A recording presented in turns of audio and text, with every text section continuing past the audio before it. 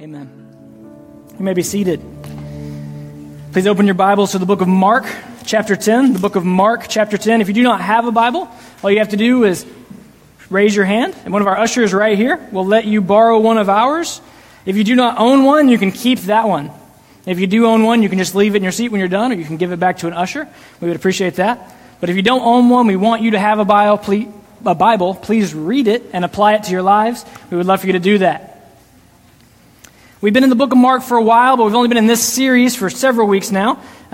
Next week will actually be the last week of the current series we're in, Jesus More Than a Savior. If this is your first time here in the middle of this series, that phrasing probably sounds weird to you because you're like, but he is a Savior. And we would absolutely affirm that and celebrate that. He is a Savior, but he is not only a Savior. And we've seen that throughout Mark. Mark chapters 8, 9, and 10 are really an integral part to the book of Mark. The gospel writer here has given us somewhat of a new Sinai. If you're here the week we talked about that, you know what it means. If you weren't, you can ask somebody who was, because we're not going to re-preach that sermon today. And on this side, we are seeing Jesus go toward the cross. The whole rest of the book is his movement to the cross, and then eventually his death and resurrection is how Mark wraps up his book. But in today's passage, we find the reason for everything. Why is it we talk about Jesus all the time? Why is it Christians always talk about the cross? I've had people who go to churches say that Christians sing too much about the cross. It's this bloody, violent thing. Why do we talk about the cross so much? Why are we so fixated on Jesus? If this is the triune God, the Father, Son, and Spirit, what is it about Jesus? Why do we say cross-centered and gospel-centered and talk about Jesus so much? And the reason for all these things is encapsulated in the reason that Jesus came. And we find that explicitly in today's passage. Jesus is going to tell us the reason he came to earth in human form. Throughout Mark chapter 10, we've seen these lessons on discipleship, these lessons on following Jesus. Things like having faith like a child. We saw the interaction with the rich young ruler. Some of you may be familiar with some of these stories. But here in Mark chapter 10, verse 32, we're going to find Jesus predicting his death for a third time. And then we're going to find some follow-up to that. Please look in your Bibles, Mark chapter 10, verse 32. I'm going to read today's passage, and then we will work back through it together. Starting in verse 32. They were on the road going up to Jerusalem, and Jesus was walking ahead of them. The disciples were astonished, but those who followed him were afraid. Taking the 12 aside again, he began to tell them the things that would happen to him. See, we are going up to Jerusalem. The Son of Man will be handed over to the chief priests and the scribes, and they will condemn him to death. Then they will hand him over to the Gentiles, and they will mock him, spit on him, flog him, and kill him. And he will rise again after 3 days. James and John, the sons of Zebedee, approached him and said, Teacher, we want you to do whatever we ask you. What do you want me to do for you? He asked them. They answered him, Allow us to sit at your right and at your left in your glory. Jesus said to them, You don't know what you're asking. Are you able to drink the cup I drink, or to be baptized with the baptism I am baptized with? We are able, they told him.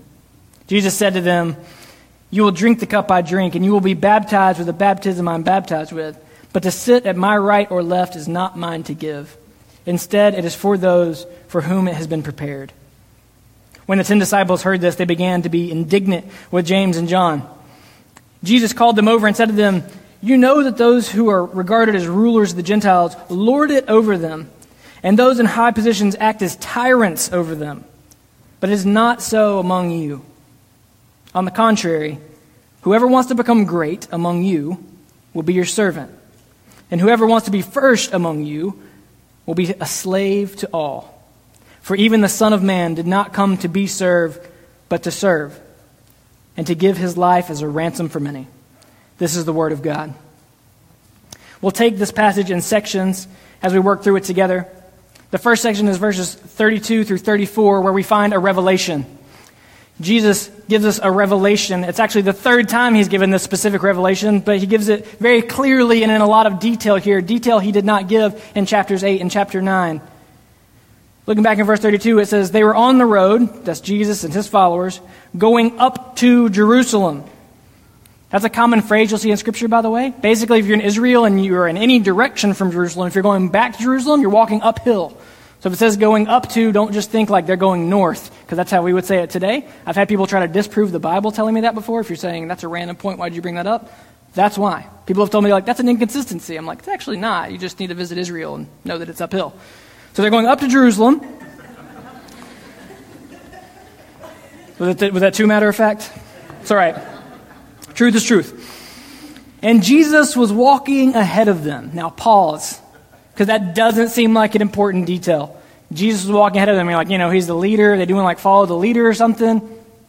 Y'all remember follow the leader, right? You got the kid at the front like flapping his wings. All the other kids flap their wings. If y'all never played follow the leader, y'all had some rough childhoods. I'm sorry. That's not what's going on, though. Jesus is walking ahead of them, and this is symbolic and important because Mark is the only gospel writer who includes that detail. Matthew and Luke include this story, but they don't say Jesus is walking out front. Mark wants to draw attention to the fact that he is walking ahead of them as they go to Jerusalem. It says the disciples were astonished. Their reaction should clue us in that it's a big deal he's out front. But those who followed him were afraid. Taking the 12 aside again, he began to tell them the things that would happen to him. Now, they were going to Jerusalem. And so far in Mark, we've been following Jesus around. And he's going from place to place, and he's teaching, and he's being challenged, but he's always got a good answer, and he's telling people about the kingdom of God. He's telling people who he is. Mark's trying to show us that he is the Christ, the Son of God. And now they're going back to Jerusalem. And Jesus walks ahead because he knows what he's going to. None of his followers yet understood. They're astonished. They're afraid. They know something big is about to happen, but they don't know what, even though Jesus keeps telling them, and he tells them again here in verses 33 and 34. See, we are going up to Jerusalem. The Son of Man will be handed over to the chief priests and the scribes. Jesus often in Mark calls himself the Son of Man. And they will condemn him to death. Then they will hand him over to the Gentiles. And they will mock him, spit on him, flog him, and kill him, and he will rise after 3 days. Again, in Mark, this is the third time Jesus is predicting his suffering and his death, only now he's getting into such details as to who's going to do it, how they're going to hand him over to the Gentiles, because some of us get confused. We're like, wait, did the Jews arrest him, or did Rome arrest him? The Jews brought charges against him. They take him to Rome because the crucifixion, being nailed to a cross, was a Roman form of the death penalty. And Jesus is telling them this is what will happen. Now imagine somebody you really like, who you look up to, who you follow, looks at you and says, hey, we're going to this next town, and when we get there, they're going to mock me and spit on me and flog me and kill me, but it's okay because I'm going to come back to life 3 days later. Kind of a weird thing to be telling people heading to the next town, right? Especially when you are showing no fear and walking out ahead of the group. Jesus is leading them. He's making sure they know this is where we must go. And as it has throughout Mark, Jesus is showing that while he is going to be their Savior, he is not the Savior many of them expect. We've hit this point a lot, but this is worth hitting again. The disciples were expecting a Messiah to come and overthrow Rome and be their great new political leader. Going to Jerusalem to them meant, hey man, you're about to show up in flex. You're going to be taking out swords. We're going to go and fight. We're going to take over Jerusalem this time. You're going to show your glory. Remember, since last time they're there, the transfiguration has happened. So they've seen his glory, some of them have. Now they're saying, we're going back to Jerusalem. It's time. And Jesus keeps telling them, no. The way to glory in the kingdom of God isn't the way it is in our world. See, the way to glory in our world, right? You got to do something awesome and be known for it. You can be a sports star and you can win Super Bowls or NBA championships or World Series or whatever it is. Or you can be an inventor. You can be like Steve Jobs, right? Raise your hand if you got a smartphone. Whole bunch of people in here. Thank you, Steve Jobs. We know who he is. We hold him up. We're like, oh man, people will always remember his name. No, they won't. Earthly glory will fade eventually. But Jesus is trying to show us that in his kingdom, It is a descension into glory, not an ascension. The way down is up. I know that doesn't make sense, but in Jesus' kingdom, he's actually showing us the right way to live. The question I want you to think about, the disciples here are not getting this. Jesus has been telling them, this is the third time. And you come here today, and on your way to church today, who were you expecting Jesus to be?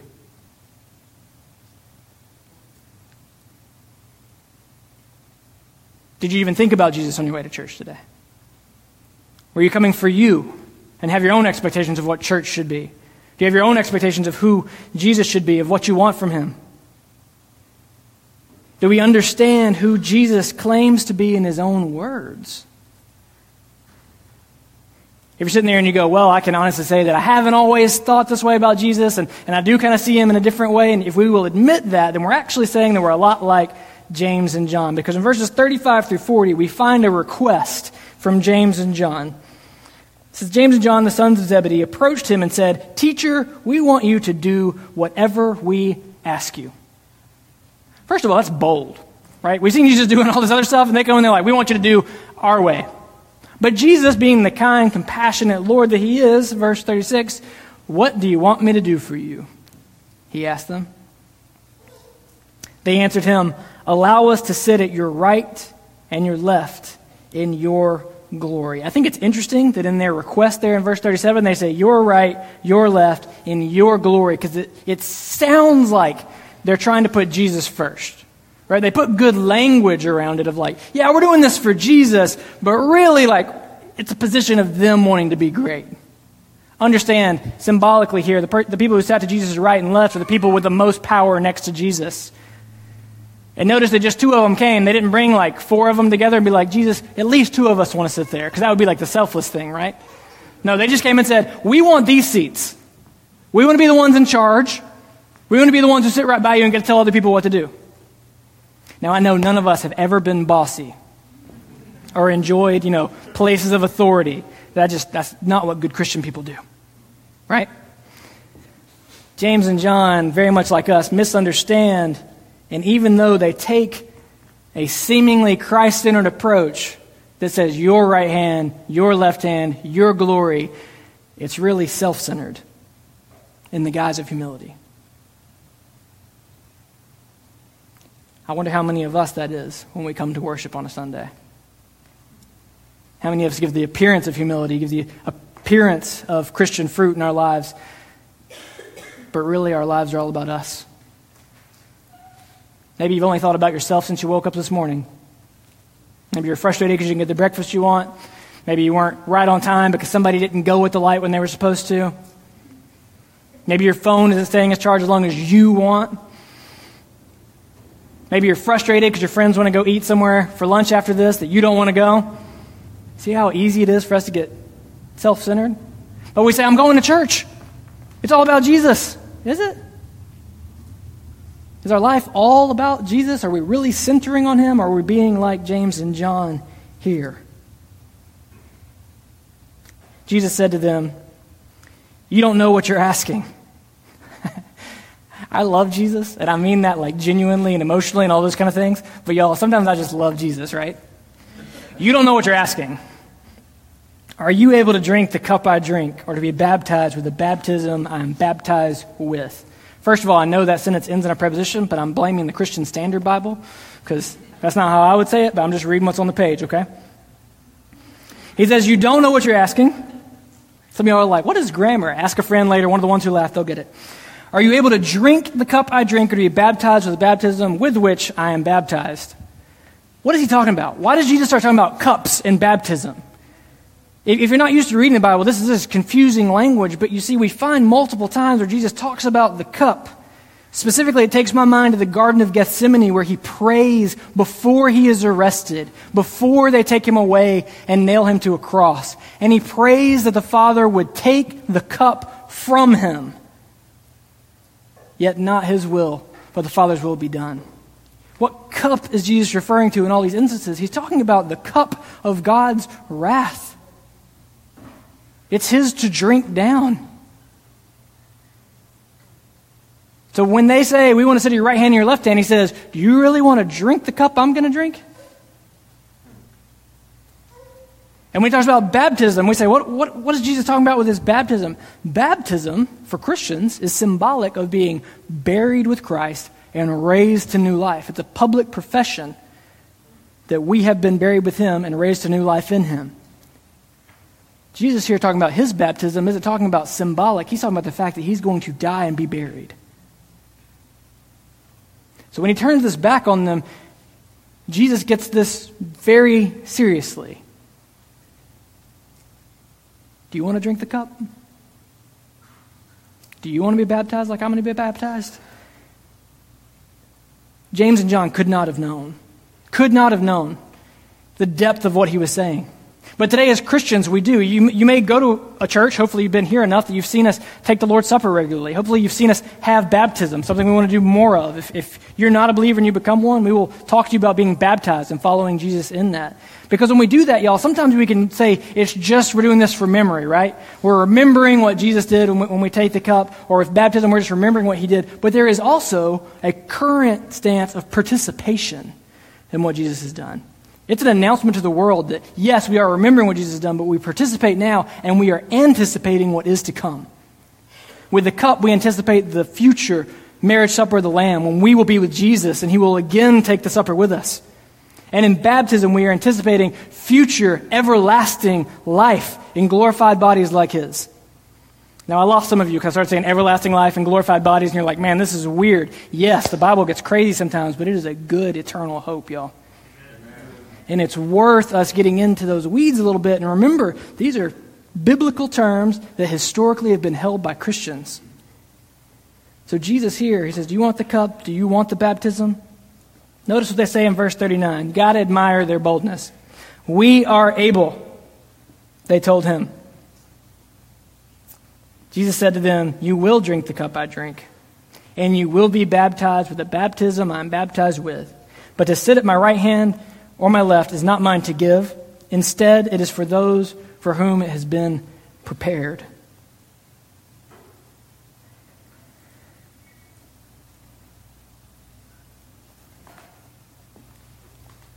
I try to make this a lighter sermon because I know I'm a more serious person in general. But the more I read and studied this passage, y'all, it's just serious. It is. Because Jesus is talking about going to his death. He's going confidently. He's leading the way. And his followers, who he's had for years now, are not getting it. So much not getting it that they're still asking things of him. Just like we do. Isn't it true that we often come to Jesus and we ask him for things, but we don't actually want Jesus? We just want what he can give us. Or what we perceive will be for our good. We don't understand that he is the ultimate good that is for our good. When was the last time you prayed, Jesus, I just want more of you? When was the last time you felt that? Have you ever thought that? Do you understand that the point of heaven is not just for us to get good things from God? It's that we get to be with God.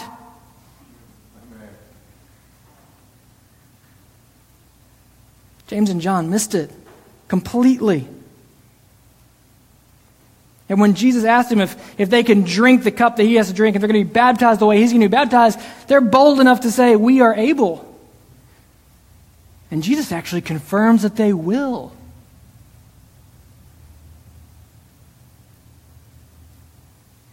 In verses 41 through 45, we find a last thing in this passage. We find a ransom. It says, when the 10 disciples heard this, they began to be indignant with James and John. We've seen this word indignant before from Jesus. It means they're angry, they're frustrated, they can't believe that he's telling them they will receive these things. Jesus called them over and said to them, you know that those who are regarded as rulers of the Gentiles lord it over them, and those in high positions act as tyrants over them. But it is not so among you. On the contrary, whoever wants to become great among you will be your servant, and whoever wants to be first among you will be a slave to all. If you're here today and you are not a Christian, that probably doesn't sound appealing at all. You're like, y'all follow this Jesus guy? He tells you to be a servant and a slave? Yes. Because in Jesus, we find that this is the actual paradigm of reality and of eternity. This is the paradigm that actually brings us joy. Because how many of us in here have tried the opposite and found it to be empty? How many of us in here have tried not to serve? We've tried to lead. We've tried to press ourselves out front. We've tried to shine and be the best, right? We find emptiness. We find loneliness. We find discouragement. Oh, if you get all the money in the world and all the power in the world and everyone answers to you, if you don't have Jesus, you will still feel empty. For those of us who do follow Jesus, do we act on this command? Do we look for opportunities to serve? We'll just start right here in the church. You may come to the church and say, man, I'm just a regular leader. You know, people look to me. I've got speaking dynamics. This is me. I'm the upfront person. Do you know what we're supposed to look for as Christians? We're supposed to look for the people who are serving. We're supposed to look for people who see a need and don't say, hey, somebody go get Marcus because something in the kids' room needs to be cleaned up. No, you see the stuff that needs to be cleaned up and you clean it up. Right? Some of y'all read this and you're like, how did you get that out of this passage? Because some of this is super practical. Some of this isn't that hard. And yet we make it so hard because we are so self-centered. We don't like doing things for other people. Even if it's people we like. I will confess to y'all, sometimes I'm at home with my wife and she'll ask me to do something that'll take me all of 3 seconds. And when she asks me, there's that moment of, who are you asking me what to do? People laugh awkwardly because they're like, oh, don't make eye contact with the spouse. She knows. That's us, y'all. Whether it's your roommate or your sibling or whoever you got, you know that we are selfish people and it shows up all the time, even with the people we're close to, even with the people we love. And Jesus says, whoever wants to become great among you will be your servant. Whoever wants to be first among you will be a slave to all. That's a paradigm shift. We're talking about down is up. There you go. But this is the good news of all of this. We said we were going to talk about the reason, right? The reason for everything, the reason Jesus came, the reason Jesus is calling us to be servants is found in verse 45, which is a key verse that sums up all of this passage. For even the Son of Man did not come to be served, but to serve, and to give his life as a ransom for many. Jesus, the eternal Son of God, the one who's existed before all creation, through whom and for whom all things have been created. He humbled himself, and he came to us in flesh. Why? To overthrow Rome and set up his kingdom as now we're ruling over the known world? No. He came to us to serve us. He came to us to live without sin as we should and as we have not. More than that, he came to go to the cross. There it is again, the cross. These Christians and their crosses, they hang them around their necks. They don't even know what they mean. We put them on top of buildings. The reason Christians are obsessed with the cross is because it's the center of the way we see everything. The cross is the picture of how we lead. The cross is the picture of how we love.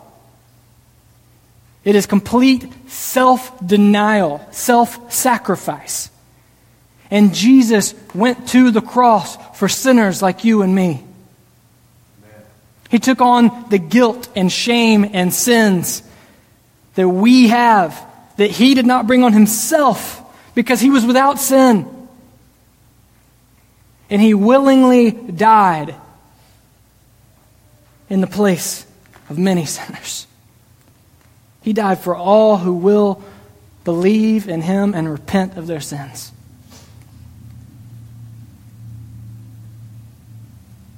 And we read verses like this, and we get them tattooed, and we make t-shirts with them, and we put them on social media, and we lose the weight of what he's saying. Even the Son of Man, God himself, in the second person, the Son, Jesus Christ, did not come to be served. You realize that Jesus could have easily shown up on the earth and said, bow down now. And we would. Because everything was created through his words. You know why Jesus is able to calm storms with his words? Why he's able to cast out demons with his words? Why he's able to heal people with his words? Because everything that exists already knows his voice because we're created by it. We respond to his voice because he is God who came not to be served but to serve. He shows that throughout his life. The way he has compassion on people, the way he washes people's feet, the way he hangs out with the outcasts. And ultimately, the way he willingly goes to the cross. The way he shows us what his kingdom is all about is leading his disciples, leading all of his followers, all of us, to the cross. Came to give his life as a ransom for many. Now, a ransom means something had to be paid. And don't get confused. People are like, who's he paying off? Did he have to pay off Satan? Or did we owe him something? No. You see, all of us in here, we are all sinners before God. We've all rebelled against him. We've all committed cosmic treason, is what R.C. Sproul calls it. I think that's a helpful term. Every act of rebellion against God, when we don't do what he says, is sin that must be paid for because he's holy, because he's righteous, because he's perfect. And because he is just, there must be payment for sin. Evil does not get a pass. That's good news, y'all. So Jesus, knowing the depth of our debt, took it on himself and paid the price with his perfect life, with his very blood. He bled and died so that we could be with him forever. So that we could be reconciled to God and reconciled to our brothers and sisters in Christ. So that we can have life and purpose. So that we can know the reason we were made, the reason we exist. The reason Christians talk about the cross all the time is because it's central to everything. The idea of substitutionary sacrifice is one of the most compelling stories in existence. And this is why, because it calls us back to the substitutionary sacrifice. Do I have any Harry Potter fans in the house? Got a couple really excited, cool. The rest of y'all are like, I don't want to hear about Harry Potter. Well, guess what? You're going to. So at the beginning of Harry Potter, you find out that Harry is a special child. And he has survived Lord Voldemort coming and trying to kill him. How? Because his mom, Lily, sacrifices herself for him, and her love covers him so that the Dark Lord cannot touch him. That's the basis of this whole series, y'all. And we get, if you're a parent who's like, I don't let my kids read it because it's wizardry and stuff, we can talk about that later, because that's a very Christian principle, it sounds like to me. And even better, that's right, I'm going to ruin the end too, because that's the very beginning. At the very end, in the 7th book, that's right, I've read the books and not just watched the movies. In the 7th book, it makes it a lot more clear than the movie. Harry, who it turns out has a lot of other issues that I won't get all into, has to lay down his life if he wants his friends to live. And he does. He willingly lays down his life. And again, in the book, it makes it clear what the movie doesn't. When Harry goes and lays down his life, it actually gives protection to his friends who are defending Hogwarts. If you don't know what that is, you can ask somebody later. But it's that substitutionary sacrifice. And I'm in college when that book came out, and I'm just reading through it on the second day it's out, finishing it, because it's a long book and I couldn't finish it in the first day. But I was on the second day that it was out, and I was trying to finish it, and tears are just streaming down my face. Why? Because that substitutionary sacrifice speaks to us at deep levels, somewhere down in us, because we were all made in the image of God. We know that we are sinners who need someone to be our substitute. Amen. And we long for that. And when we read it in other stories or we see it in other movies, because you see again and again in movies how that's a theme, it connects with us. Because at a deep level, we long to know the Son of Man who did not come to be served, but to serve and to give his life as a ransom for many. We long to know that truth. And if you're here today and you do not know Jesus, I want you to know that if you will trust in him, call upon him as Savior and Lord, and turn away from your sins, you can count him as your substitute. Your debt has been paid at the cross. His righteousness is now credited to you. You can be with God forever. You're no longer seen as an enemy of God or as a sinner, but you're seen as a child of God forever. And if you're here today and you're a Christian, which I know a lot of you are, a lot of us profess to be, maybe we've begun to buy into what our culture is telling us. Maybe we think it's okay to gloss over the reason. Maybe we think it's okay to gloss over the cross. It's too bloody, it's too vile, it's too hard to explain to people. They don't understand. They think it's cosmic child abuse, which it's not. Maybe we're just tired of it. Maybe we say, every song we sing, death, burial, resurrection, why are we coming back to this? We come back to this because this is the paradigm through which God brings change. As the gospel goes forth, the Holy Spirit works mightily in power and transforms us into Christ's likeness. And that is how we can follow him as servants. If my sermon today had been, hey, look, Jesus is teaching us about humility. We all just need to be more humble and serve more. Some of you would have been so pumped and been like, great, let's go serve more. Cool. We can get people behind it. I can go get, all my friends who aren't Christians and we can go serve. Awesome. But when we put it in context of who Jesus is and what he's done, we know that his call to serve means a call of dying to ourselves. He's calling to follow him to the cross. You can say, I want Jesus, I want to live forever, but if you reject his cross, if you reject servanthood, then you're rejecting Jesus. You see, because Jesus is a Savior at the cross. But he's more than a Savior, he's also a servant. Isaiah 53 describes a suffering servant. I encourage you to read that chapter on your own later. Isaiah 53. Read that one on your own later. And think about Jesus, the suffering servant. And know that this is what he calls us to. He doesn't just say, go and be humble, go and serve. He says, watch me give the ultimate act of service and sacrifice, and come follow me. Do you see why we preach this instead of just saying, be humble and serve? Because if we preach this gospel, and if by God's grace, his Spirit enables us to even glimpse the truth of this gospel, then we will go and serve with reckless abandon. There will be no limit to how much we serve or how much grace we give to other people. There will be no limit to how much suffering we are willing to endure because we have a suffering Savior who suffered for us in our place.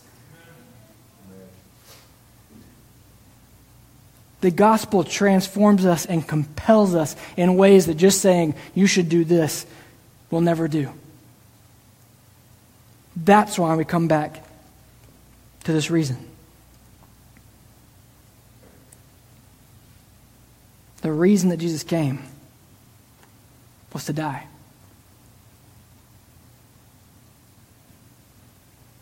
We were made to glorify God. And in our sin, we've ruined our ability to do so. But because of Jesus, because he came and did not sin and took our place on the cross, he drank the cup that we could not drink. He was baptized in the way that we could not be baptized. And he defeated sin and death with his resurrection. He came back to life to prove that his payment was full.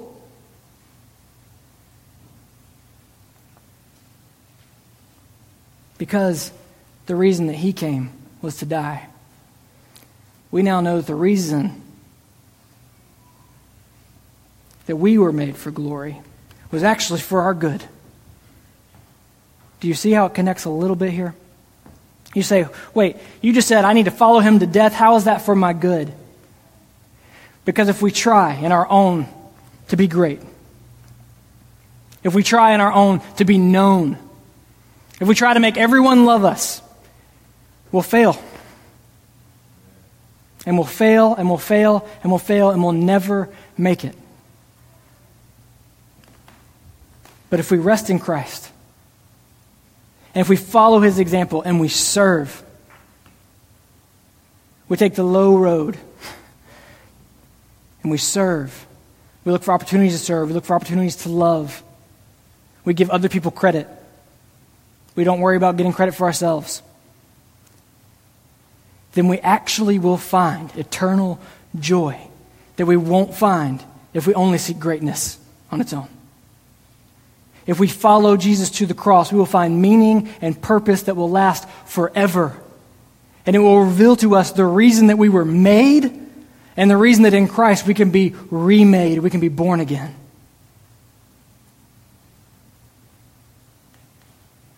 When was the last time you thought about Jesus as a servant?